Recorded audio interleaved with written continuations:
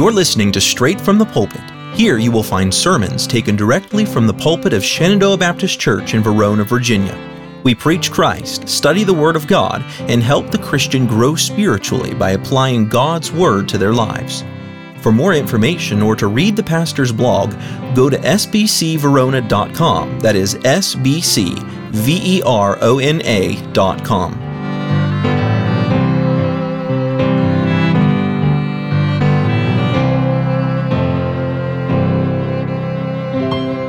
James chapter number 3 again this evening, and we are just to kind of preface again where we have been. We've been talking about being rooted in several things. First of all, being rooted in Jesus Christ, being rooted in the Word of God, being rooted in God's wisdom, being rooted in the truth. Right now, we are talking about being rooted in God's wisdom. Of course, this is to be differentiated from the world's wisdom. As we talked about being rooted in wisdom, we first looked at the demonstration of godly wisdom. How is godly wisdom seen? How is it noticed? How is it shown? And we said that godly wisdom is demonstrated or shown in our works. People can watch us and see the demonstration of godly wisdom. It is also shown in our spirit, not just the things that we do, but also in how we go about doing those things. Last week, we looked at the devaluation of godly wisdom. In other words, about how God's wisdom has been devalued in our society, and not even just in the world society, but also within the church in many cases as well. We said that it is devalued when we are divisive. What do we have that the world should desire if we fight amongst ourselves and tear our own selves to pieces? What in the world would we have that they would want? It is devalued when we are divisive. It is devalued when we are devilish. And we looked at the passage there in James 3, verses 15 and 16, where he says that this wisdom descendeth not from above, but is earthly, sensual, devilish. And how what devilish is here. It is not proceeding from God. It is proceeding apart from God. Earthly, sensual, and devilish. But tonight, here in verse number 17, we look at a more positive side of things. Look at James 3, and we will read, starting in verse number 13, we'll go up to verse number 17. It says this: "Who is a wise man, endued with knowledge among you? Well, let him show out of a good conversation his works with meekness of wisdom. But if ye have a bitter envying and strife in your hearts, glory not and lie not against the truth. This wisdom descendeth not from above, but is earthly, sensual, devilish. For where envyings and strife is, there is confusion and every evil work. But the wisdom that is from above is first pure, then peaceable, gentle, and easy to be entreated, full of mercy and good fruits, without partiality and without hypocrisy." Tonight we're going to look at the dignity of godly wisdom.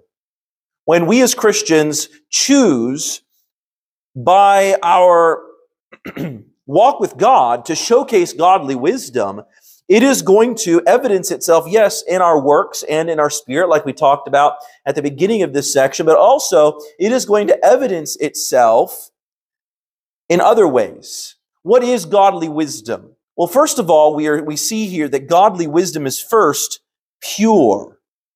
This is wisdom that comes from God.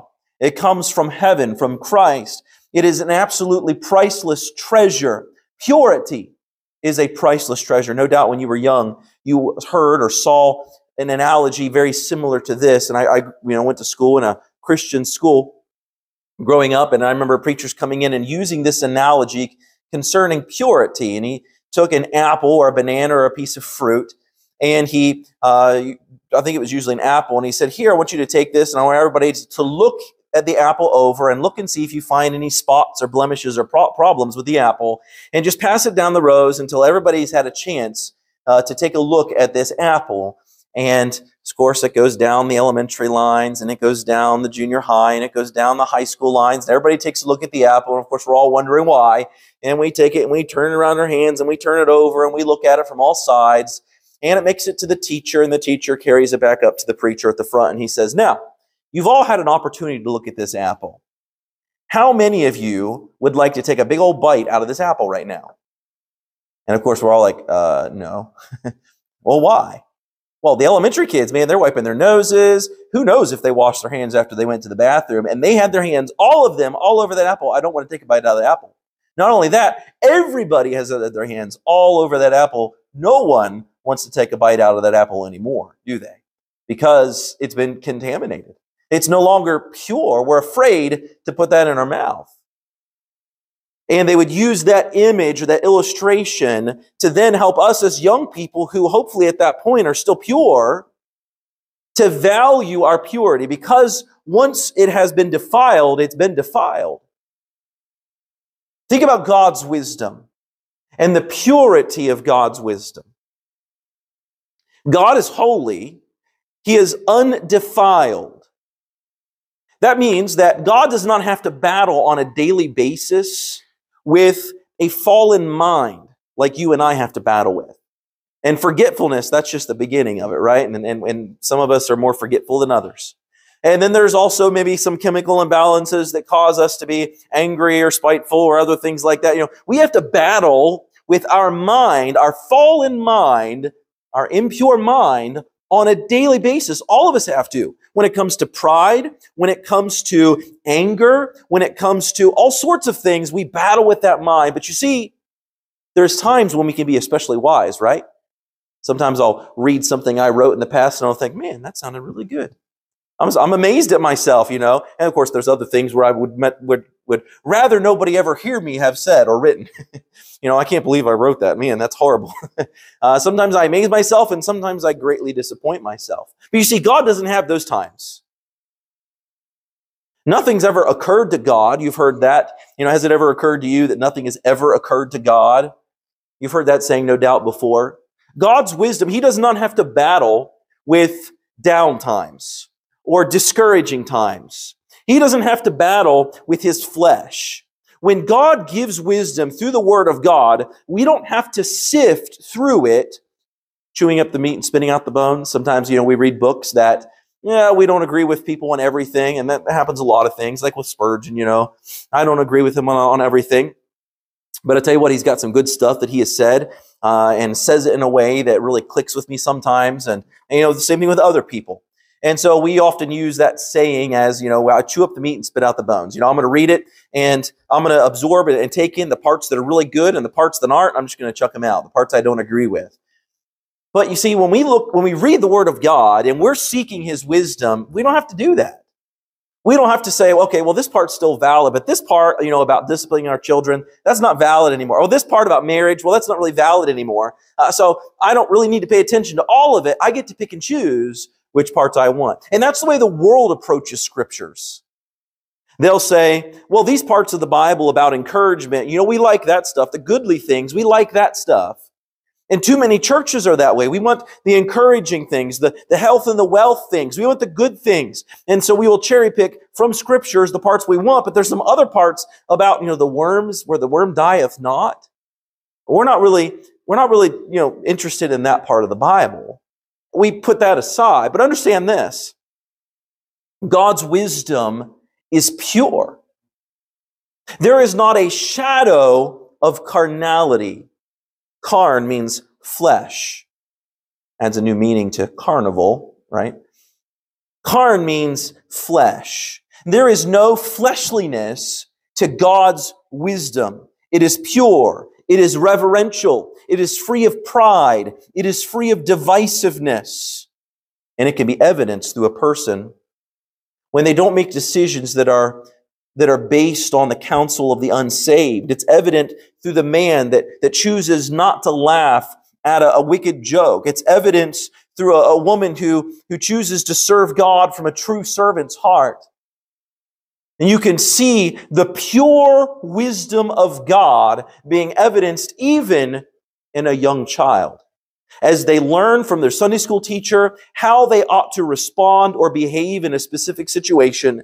And as a result, a friend maybe makes fun of God, or a friend uses a bad word, or a friend makes a bad joke, and that young child says, no, that's not right. And you see in them evidenced a pureness of wisdom.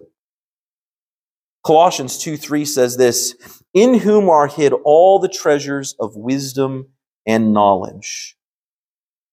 God's wisdom produces dignity.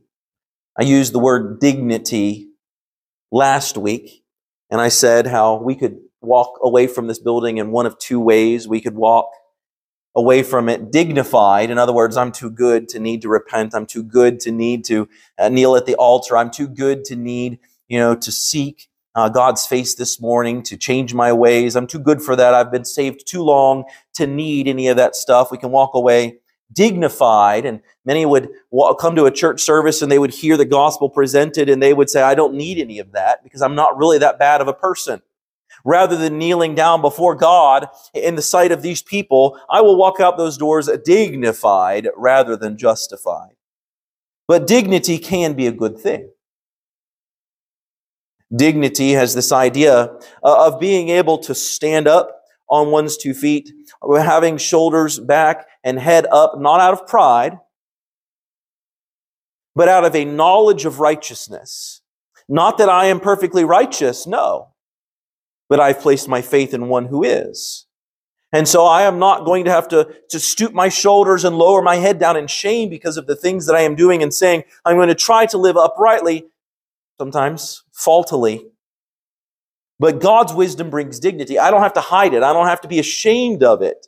I don't have to cower away from the view of men when I am choosing to use God's wisdom in my life concerning my marriage or my family or my church or my business or my future or anything. If I'm choosing to use godly biblical wisdom in those areas, then I can stand up with my head held high. Because even if the world doesn't understand, even if the world points and laughs and says, why in the world would you believe such an antiquated thing? It is godly wisdom, and so it is pure. It means there is no defilement in it. So I don't have to worry. If you point your fingers and laugh at me, or if you hiss at me, as a pastor said one time, he preached at a funeral for a public school teacher, and he said the whole room was filled with public school teachers, and he said they were literally hissing at him while he was preaching. He got out of there quickly afterwards. It was Broward County, not Augusta County, more conservative area up here, but he says it was a very, very, very unfriendly place to him after that. Whether or not they're hissing at you because you deign to stand in front of them and speak verses of Scripture before them, to talk about God and heaven and hell before them. You see, God's wisdom is pure. It brings dignity in that sense. Go ahead and make fun of me. Go ahead and tear me down. Go ahead and throw me in prison. Go ahead and burn me at the stake. But you know this, I understand it's not because of anything I've done. I am being persecuted for God's cause, and so I can hold my head high. It says it is first pure, and then it says it is peaceable. It is peaceable. Understand this about peace. The world does not know peace. The world does not understand what peace is. They only understand a fake peace. They're not years ago, just a few years ago, there were protesters standing over there in front of the sheriff's office shouting, "No justice, no peace. No justice, no peace." And of course, that same sentiment has been heard the world around in recent years. If there is no justice, then there will be no peace. In other words, if we don't get the results that we want or what we deem to be justice, then we will not let you or the people living here live in any form of peace. And that is literally what they are saying. But of course, what comes to our mind as Christians often is there is no peace, saith my God, for the wicked. There is no peace for the wicked. They will never understand or know peace. But God's wisdom brings peace. Many of our trials, our discomforts, our miscommunications, our family struggles, our employer relationship problems, other agitations that we have in our lives or in our relationships, they come as a result of an absence of wisdom. because we're choosing to not operate under godly wisdom or to not operate in the Spirit. We have employer-employee relationship problems. We have husband-wife problems, or mother and father and child problems, family struggles, miscommunications, trials, even those within the church. Those come because of a lack of godly wisdom. Saw somebody pull in, so I might want to make sure they can get in. With wisdom comes peace. There are three areas here where areas of peace that we can find through godly wisdom. These are some important areas here. Three areas of peace we can find in God. The first is this: peace with God. Peace with God. Romans 5:1 says this: therefore, being justified by faith, we have peace with God through our Lord Jesus Christ. Therefore, being justified by faith, we have peace with God. This idea of being justified by faith was a great surprise to Martin Luther. We've been talking about the Protestant Reformation and getting into that in our church history series. And the just shall live by faith, Romans, I think it was 10:19, really, or 1:19, I don't remember, but really stuck out to him and really was one of the major parts that changed his mind. How can I then have peace with God? In other words, how can I stand before the great holy judge that is God and not have anything between me and Him that would cause me to hide my face away? Moses could not look upon the face of God. Moses only looked upon the brief coattails of God, and it was too much for him. It overwhelmed his face with its brightness, and he had to turn and look away. And then even beyond that, that brightness of God's glory just shone upon his face. And so much so that Moses had to wear a veil over his head because it was too much for the people. Moses could not look upon the glory of God. How can we have peace with God then? You and I, on a daily basis, we have faults. You and I, on a daily basis, we dirty ourselves up. How then can we go and stand before God's thrice holy face? Remember when Isaiah fell down he found himself before the throne of God? Man, he couldn't stand. He couldn't lift up his eyes. I'm a sinner. I can't even be here before your throne. I cannot meet your gaze. Isaiah did not feel like there was peace there. How can you and I find peace between us and God? It's an easy question, scripturally. Because Romans 5:1, as I read, says, therefore, being justified by faith, we have peace with God through our Lord Jesus Christ. And so, in these three areas of peace we can find with God, first area of peace that we can find is we can have peace with God. What's the second area of peace that we can have with God? The second is inner peace. This is the peace that comes when our hearts and minds are fully trusting in the Lord. Peace, or this inner peace. We sing that song, you have longed for sweet peace, and for faith to increase, and have fervently, earnestly prayed. I might have messed up the words a little bit there. But you have longed for sweet peace. Many a night, in turmoil, in our stomachs, we roll upon the bed because we're struggling with inner peace. We're struggling, wrestling with something in our hearts, and we long for inner peace. In the lost world, how do they seek after inner peace? They go to things that they feel like will fulfill them. Maybe this avenue will fulfill me. Maybe if I pursue music or if I pursue art, that this will bring some sort of fulfillment to me, some sort of inner peace, something that will fill that emptiness within me, that emptiness which is meaning and purpose, which is God. And so they try to pursue that. They try to pursue career and money. And boy, if I can just be successful, then mom and dad will be proud of me, and I will have found meaning in my life. If I pursue this, if I pursue that, if I give money to charity, then I will find some sort of peace on the inside. Some go and try to find peace in other ways. at the bottom of a bottle. And they drink and they drink and they drink. And what does that bottle often have a tendency to do to us? It most often has a tendency to magnify the problems that we have. Not just while we are drunken, but the problems and the consequences of our sin are magnified on the other side of it as well, only making us want to go back to it even more. How does the world seek peace? Inner peace.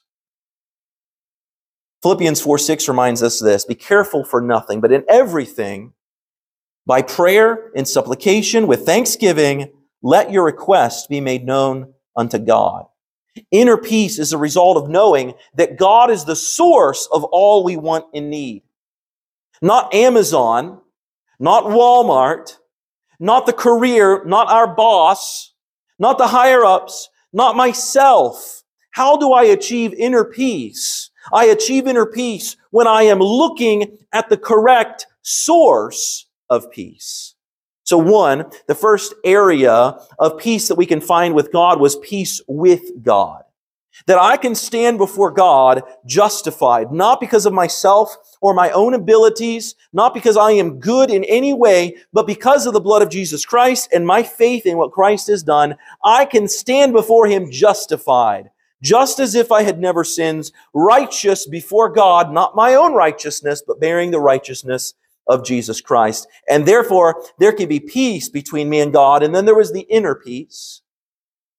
The inner peace that I can be at peace with myself. How could I ever be at peace with myself if there are still areas in which I am lacking?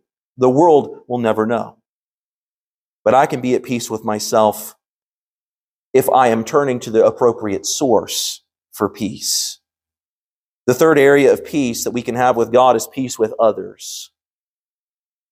This is the fruit of godly wisdom. Matthew 5:9 says this: blessed are the peacemakers, for they shall be called the children of God. We are instructed to be peacemakers. Now, I don't know if everybody got the memo on that one, but we are instructed to be peacemakers. Let me let you in a little secret here that I learned when I became an adult. When I became an adult and began working in a church, I realized suddenly, and to my great disappointment, how much politicizing went on amongst the adults within the church. How much backbiting and backstabbing went on. How precarious sometimes the pastor's position was within the church. And that came to much displeasure. I thought, man, my church like this growing up was not like this at all when I was growing up. Foolishly, I thought that. It probably was. Because every church has some divisions. Every church has some problems. And a church that does not have major divisions is a church that is moving in unison in the same direction for the same purposes and goals. What causes divisions? When some people are moving for the Lord and others want to stay on the sidelines. This causes gaps and it causes divisions. But we are called to be peacemakers. That does not mean that there is always going to be perfect peace within the walls of this church or every church. There will be problems between people. Well, we talked about it this morning. Only by pride cometh contention, the Bible says, but with the well-advised is peace. There will be problems between people. But are we supposed to lean into those divisions, lean into those problems, to draw the lines and to take sides and to carry it on because we know we're right and they're definitely wrong? Gray carpet would not look good in this auditorium and we are going to die on this hill. There's some things that are worth dying for. Carpet's not one of them. I'd walk on dirt in this church if it meant having peace, unity within the brethren. Blessed are the peacemakers. You can see an evidence of peace and godly wisdom when there is peace with others. It's easy to believe life would be peaceful if everybody else would just agree with us. If everybody else would just get their act together and see things the way I see things, then of course we could all be at peace. I read a story, and as a father of young children, I completely relate this could have easily happened in my house. It probably has. A mother made some pancakes for her boys, Kevin and Ryan. As they were fighting over who was going to get the first biggest pancake, Mom thought, I'm going to teach them a spiritual lesson here. She said, boys, if Jesus were here, do you know what he would say? He would say, let my brother have the first pancake. Kevin looked at Ryan and said, Ryan, you be Jesus. God's wisdom says that if we'll be more like Jesus, we'll have peace. And so as we're looking here on a series of bearing spiritual fruit, we have started looking at the root system, that which is below the ground. The most important part. We can put on fruit, we can put on leaves, we can put on all the good stuff that makes us look Christian, but it's not going to last and it's not going to have any power to it. There's not going to be any sweetness to that fruit. But if we look at the root system and make sure that we're rooted in the right things, then the fruit that gets produced as a byproduct is going to be sweet. And so we looked at the root system and being rooted in Christ and being rooted in God's Word and being rooted in truth and now being rooted in wisdom. We looked at the demonstration of wisdom and how to show it on the outside. We looked last week at the devaluation of wisdom. Now we are looking here at the dignity of God's wisdom. It says there in James chapter 3, in case you're unaware of where we are, James chapter 3, we saw in verse number 17 that wisdom is first pure and then it is peaceable. What else is it? Well, we see it is peaceable. It is gentle and easy to be entreated. I like this. Gentle, easy to be entreated. That means it is patient. Godly wisdom is gentle wisdom. Being easy to be entreated means that it is fair, it is compliant, it is being able to disagree without being disagreeable. Would that describe you? Being able to disagree with somebody without being disagreeable? Easy to be entreated means it's easy to come up to you or to this person and to have a conversation with them. Sometimes an awkward conversation. As a principal, I would have to have some awkward conversations with parents at times, ones that I wish I never had to have, or some very awkward phone calls. But somebody who is easy to be entreated, you've met people like this. They're working overtime to make sure that you feel at ease. Even if you have something uncomfortable to say to them, they're working overtime to make sure that you feel at ease. Even if you're the one that's poking or prodding, even if you're the one that is stirring things up a little bit. This person is full of mercy. These are qualities that truly are distinguished in our lives. But understand this, distinguished in our lives as Christians, if we are bearing spiritual fruit, but understand this, we really only recognize these fruits when we're being tested. It's one thing to say I'm a peaceable person when I'm sitting quietly on my couch and nobody's bothering me. And it's a whole nother story when the kids are making the loudest racket they have ever made in their entire life, all individually.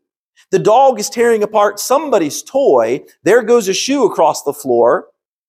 You can't hear a single thing, a single word of what you're trying to watch or listen to. And, of course, your wife is trying to get you to get up and take the trash out, right? Oh, it's a whole nother story when things aren't going so smoothly to still be peaceable, easy to be entreated, patient, gentle, and full of mercy. I can readily think of many times as a father of young children where I could not be described as gentle, easy to be entreated, full of mercy. Times where I've had enough. The hammer's coming down. But you see, we don't have a Heavenly Father like me. Praise the Lord, right? Don't get too excited about that one. We don't have a Heavenly Father with my faults, my impatience. And we can learn from Him this kind of patience. What is godly wisdom here in James 3? The wisdom that is godly wisdom is pure, and it is peaceable, and it is gentle. You will be able to see godly wisdom emanating from a man of God or a woman of God when you see gentleness coming from them, not just when everything's going smoothly, but even when there's a headache or a backache when things aren't going well, and you still come up to them and ask them something, that are still peaceable and gentle with you? Are we being gentle when we're yelled at? Are we being compliant when somebody's being bossy to us? Are we being merciful when somebody is lying about us? Ephesians 4:31 and 32, let all bitterness and wrath and anger and clamor and evil speaking be put away from you with all malice, it says. Take those things, bitterness, wrath, anger, clamor, evil speaking, and you take all those things and you put them in the trash bag. In fact, it's probably better with all the raccoons that we have around here that you double bag that, okay? And you tie it up good and tight, and you put it away from you with all malice. And then in verse 32, it reminds us, and be ye kind one to another. Hey, that'd be good for a reminder for us before we walk in the doors of church. And be ye kind one to another. Hey, that'd be a good reminder for us before we get into the van with our family. Be ye kind one to another. The kids have gotten to the point where they're not allowed to bring any toys into the van anytime we go, because it always turns into a fight over who gets what toy. So nope, no more toys. We're done with this. Be ye kind one to another. But it's not just for kids. Tender-hearted. Tender-hearted. You know what that means? That means that as a man, it's very easy for me to get calloused. It's very easy for me to not recognize others' pain. It's very easy for me to not be very tender-hearted towards somebody else's problems. What to me seem like no big deal, to them may seem so. To be tender-hearted. Oh, here's one that gets harder the older you get. Forgiving one another. That means forgiving the guy down the street that stole from you. Or forgiving the person in church from years ago that said something unkind about you or lied about you. Forgiving one another, even as God, for Christ's sake, hath forgiven you. Let me ask you this. If somebody in this church were to have wronged you in all of the ways that you have wronged God, would you readily not just forgive that person for all of those things that you have done against God, but would you go beyond that and offer up your only child to be a sacrifice for them? Yeah, that's humbling to think about that, isn't it? Would you be even able to forgive them? If they were to have lied to you or about you, the number of times you've lied, man, that'd be hard to forgive. But yet God has forgiven us of that. How dare we not forgive others? How dare we not be tender-hearted? How dare we not be kind?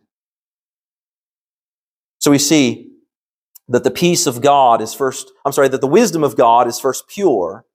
It is peaceable. It is patient. But it is also productive. Look again at verse number 17. First pure, then peaceable, gentle, and easy to be entreated. Then it says full of mercy and good fruits. Full of mercy and good fruits. It is full of good fruit. It's full of life. When you look at fruit, fruit has this symbolism behind it of life. It is drawn from the nutrients of the soil. It is drawn from the rain that has fallen from the sky. It has drawn from the sunshine and the process that goes on within the leaves that then sends those sugars to that fruit to be able to plump it up nice. And so you see a good image of life within fruit. We see it evidenced in our lives through a desire, a spiritual life, a desire to witness, a desire to teach, to share God's goodness with others. We see evidence of godly wisdom in our lives when we have that song in our heart. A song in our heart through God's Word. It says in Colossians 3:16, another verse you probably know very well and could quote with me, let the word of Christ dwell in you richly in all wisdom. You know what my favorite kind of dessert is? Definitely not pecan pie. Oh, key lime. Okay, well, okay, I like key lime pie, that's for sure. But it's not my favorite. No, my wife told me I'm not allowed to talk about desserts anymore because then people bring it to me and then I get fat. Okay, I'm going to anyways. But you know what my favorite kind of dessert is? Chocolate cake, like triple layered death by chocolate cake. And not with the fluffy chocolate icing, but with the rich, thick chocolate icing. That stuff, that's like that bomb cake that, I tried to find that the other day in the food line and couldn't find it. That's why I couldn't find it. Anyways, that's some good stuff right there. It's rich, but you can't take very much of it at one time, can you? You try to eat an entire slice of that, and it's just a little too much sometimes. Think about this. The verse that I just read. Let the word of Christ dwell in you richly in all wisdom. Richly. You take it, and you compact it, and you just fit so much of that good stuff in there that people can't take more than a taste of you at a time, right? Now, not quite that bad, I guess, but you fit all of the Word of God in you, teaching and admonishing one another in psalms and hymns and spiritual songs, singing with grace in your hearts to the Lord. Godly wisdom is productive. It produces fruit. And as we've said many times throughout this study, spiritual fruit cannot be produced. It is a byproduct. I cannot just determine to produce spiritual fruit one at a time. I have to first plant my roots where they belong, and that's why we are in the section we are. I plant my roots, I look at my roots, I check my root health, because that is where it all begins. The part that nobody ever sees, the part that the people at the church don't get to witness. Oh, they might see you dressed up, they might see you singing the hymns, they might see you praying, they might see you at the altar, but they do not see what goes on beneath the surface, and that's the most important part. That's the part that ensures and protects spiritual success. And godly wisdom is productive. Let me ask you, before we move on in the list, is the wisdom that is shown through you pure? I know we're all faulty. We do have areas where we lack. And that will continue to be the case until we die and get our purified bodies, our new bodies, and we get to stand before God. And we don't have to battle with that stuff anymore. But do you recognize pure godly wisdom in your life? Do you recognize peaceable godly wisdom in your life? Or do you use your wisdom to battle and divide and fight? Do you recognize patient godly wisdom? My mom always said, never pray for patience, because that's not one that you really want answered, because you have to learn patience. And so I used to think when I was teaching down in Florida, I used to pray and ask God, what am I going to need patience for? Why are you putting me through this? Like, why are you building my patience right now? What am I going to have to deal with one day? Is the wisdom patient? Is it productive? Or does the wisdom that you're relying upon only protect itself? Also, lastly, that it is without pretense. Look again back at verse number 17. The wisdom that is from above is first pure, then peaceable, gentle, and easy to be entreated, full of mercy and good fruits. Look at this, without partiality and without hypocrisy. God's wisdom is evidence in a life that never presents itself as something that it isn't. Putting up that facade, putting up the front that we're this good Christian on Sundays that we don't back up the rest of the week. The person who's walking in God's wisdom, they're full of truth and love. Oh yes, the truth. Oh yeah, God's love, the love of God. I love God. God loves me. I love everybody. But then on Tuesday, they cut you off and you have a few unloving words that you want to say to somebody in the car next to you. Being full of truth and love means no matter how you cut me, no matter when you run into me, no matter how low I've burned throughout the day, whenever you find me, every part of me is full of truth and love. And so even if I'm tired, you're going to find tired truth and love. And even if I'm frustrated, you're going to find frustrated truth and love in me. And even if I've been worn down, even if I'm old in years, you're going to find truth and love.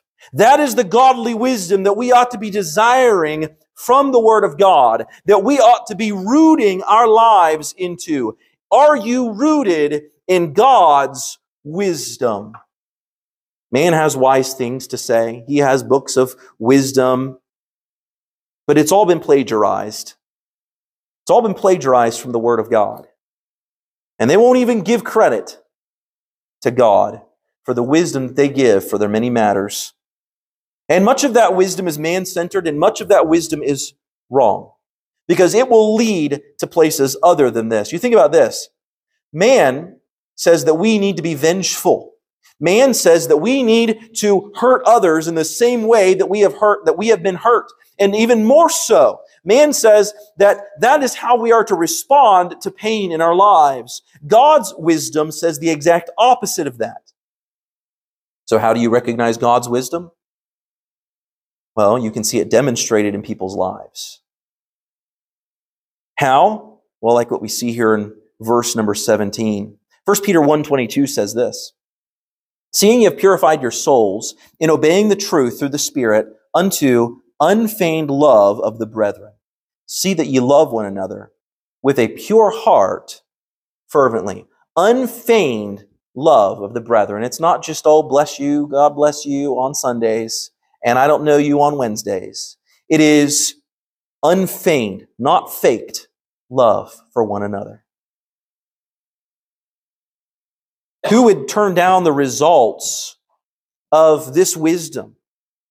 To think that we could be rooted in pureness and peaceableness and patient productiveness and without pretense. Man, what an opportunity that we have as Christians to root ourselves into those things, and so that those things can then become part of the fruit that we produce. But yet, we turn those blessings down when we choose to not seek God's wisdom. When we choose to seek man's wisdom, or even worse, when we just take God's wisdom and we close it and set it on the coffee table, or we leave it on the pew at church, and we don't choose to open it ever, we have rejected godly wisdom. Is it any wonder then that peaceableness is not a part of our life? Is it any wonder then that pretense becomes a natural necessity in our life, because we have to keep up the image, even if pureness and even if peaceableness and even if all of those other things are not a part of my life, I have to keep up the front. And thus comes pretense. Godly wisdom is a priceless treasure, and it is not one that we should take for granted.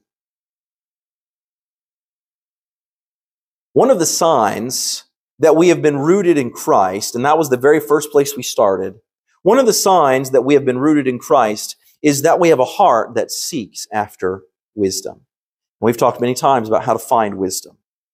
It's not hidden away in some deep, dark cave somewhere in Central America with the lost golden city, and that no man will ever find. That's not where God put wisdom. He did not encode it so that the best decoders or the best computer analysts would never be able to decipher God's wisdom. He did not give us a cipher and a key. The Bible says that wisdom crieth out in the streets. Wisdom can and will be found by those who simply open their eyes and their hearts and they search for it. The Bible says in Proverbs 3:13, "Happy is the man that findeth wisdom, and the man that getteth understanding." Happy. Have you ever met a spiritually mature Christian that's known for their wisdom, that's known for their Christ-like spirit?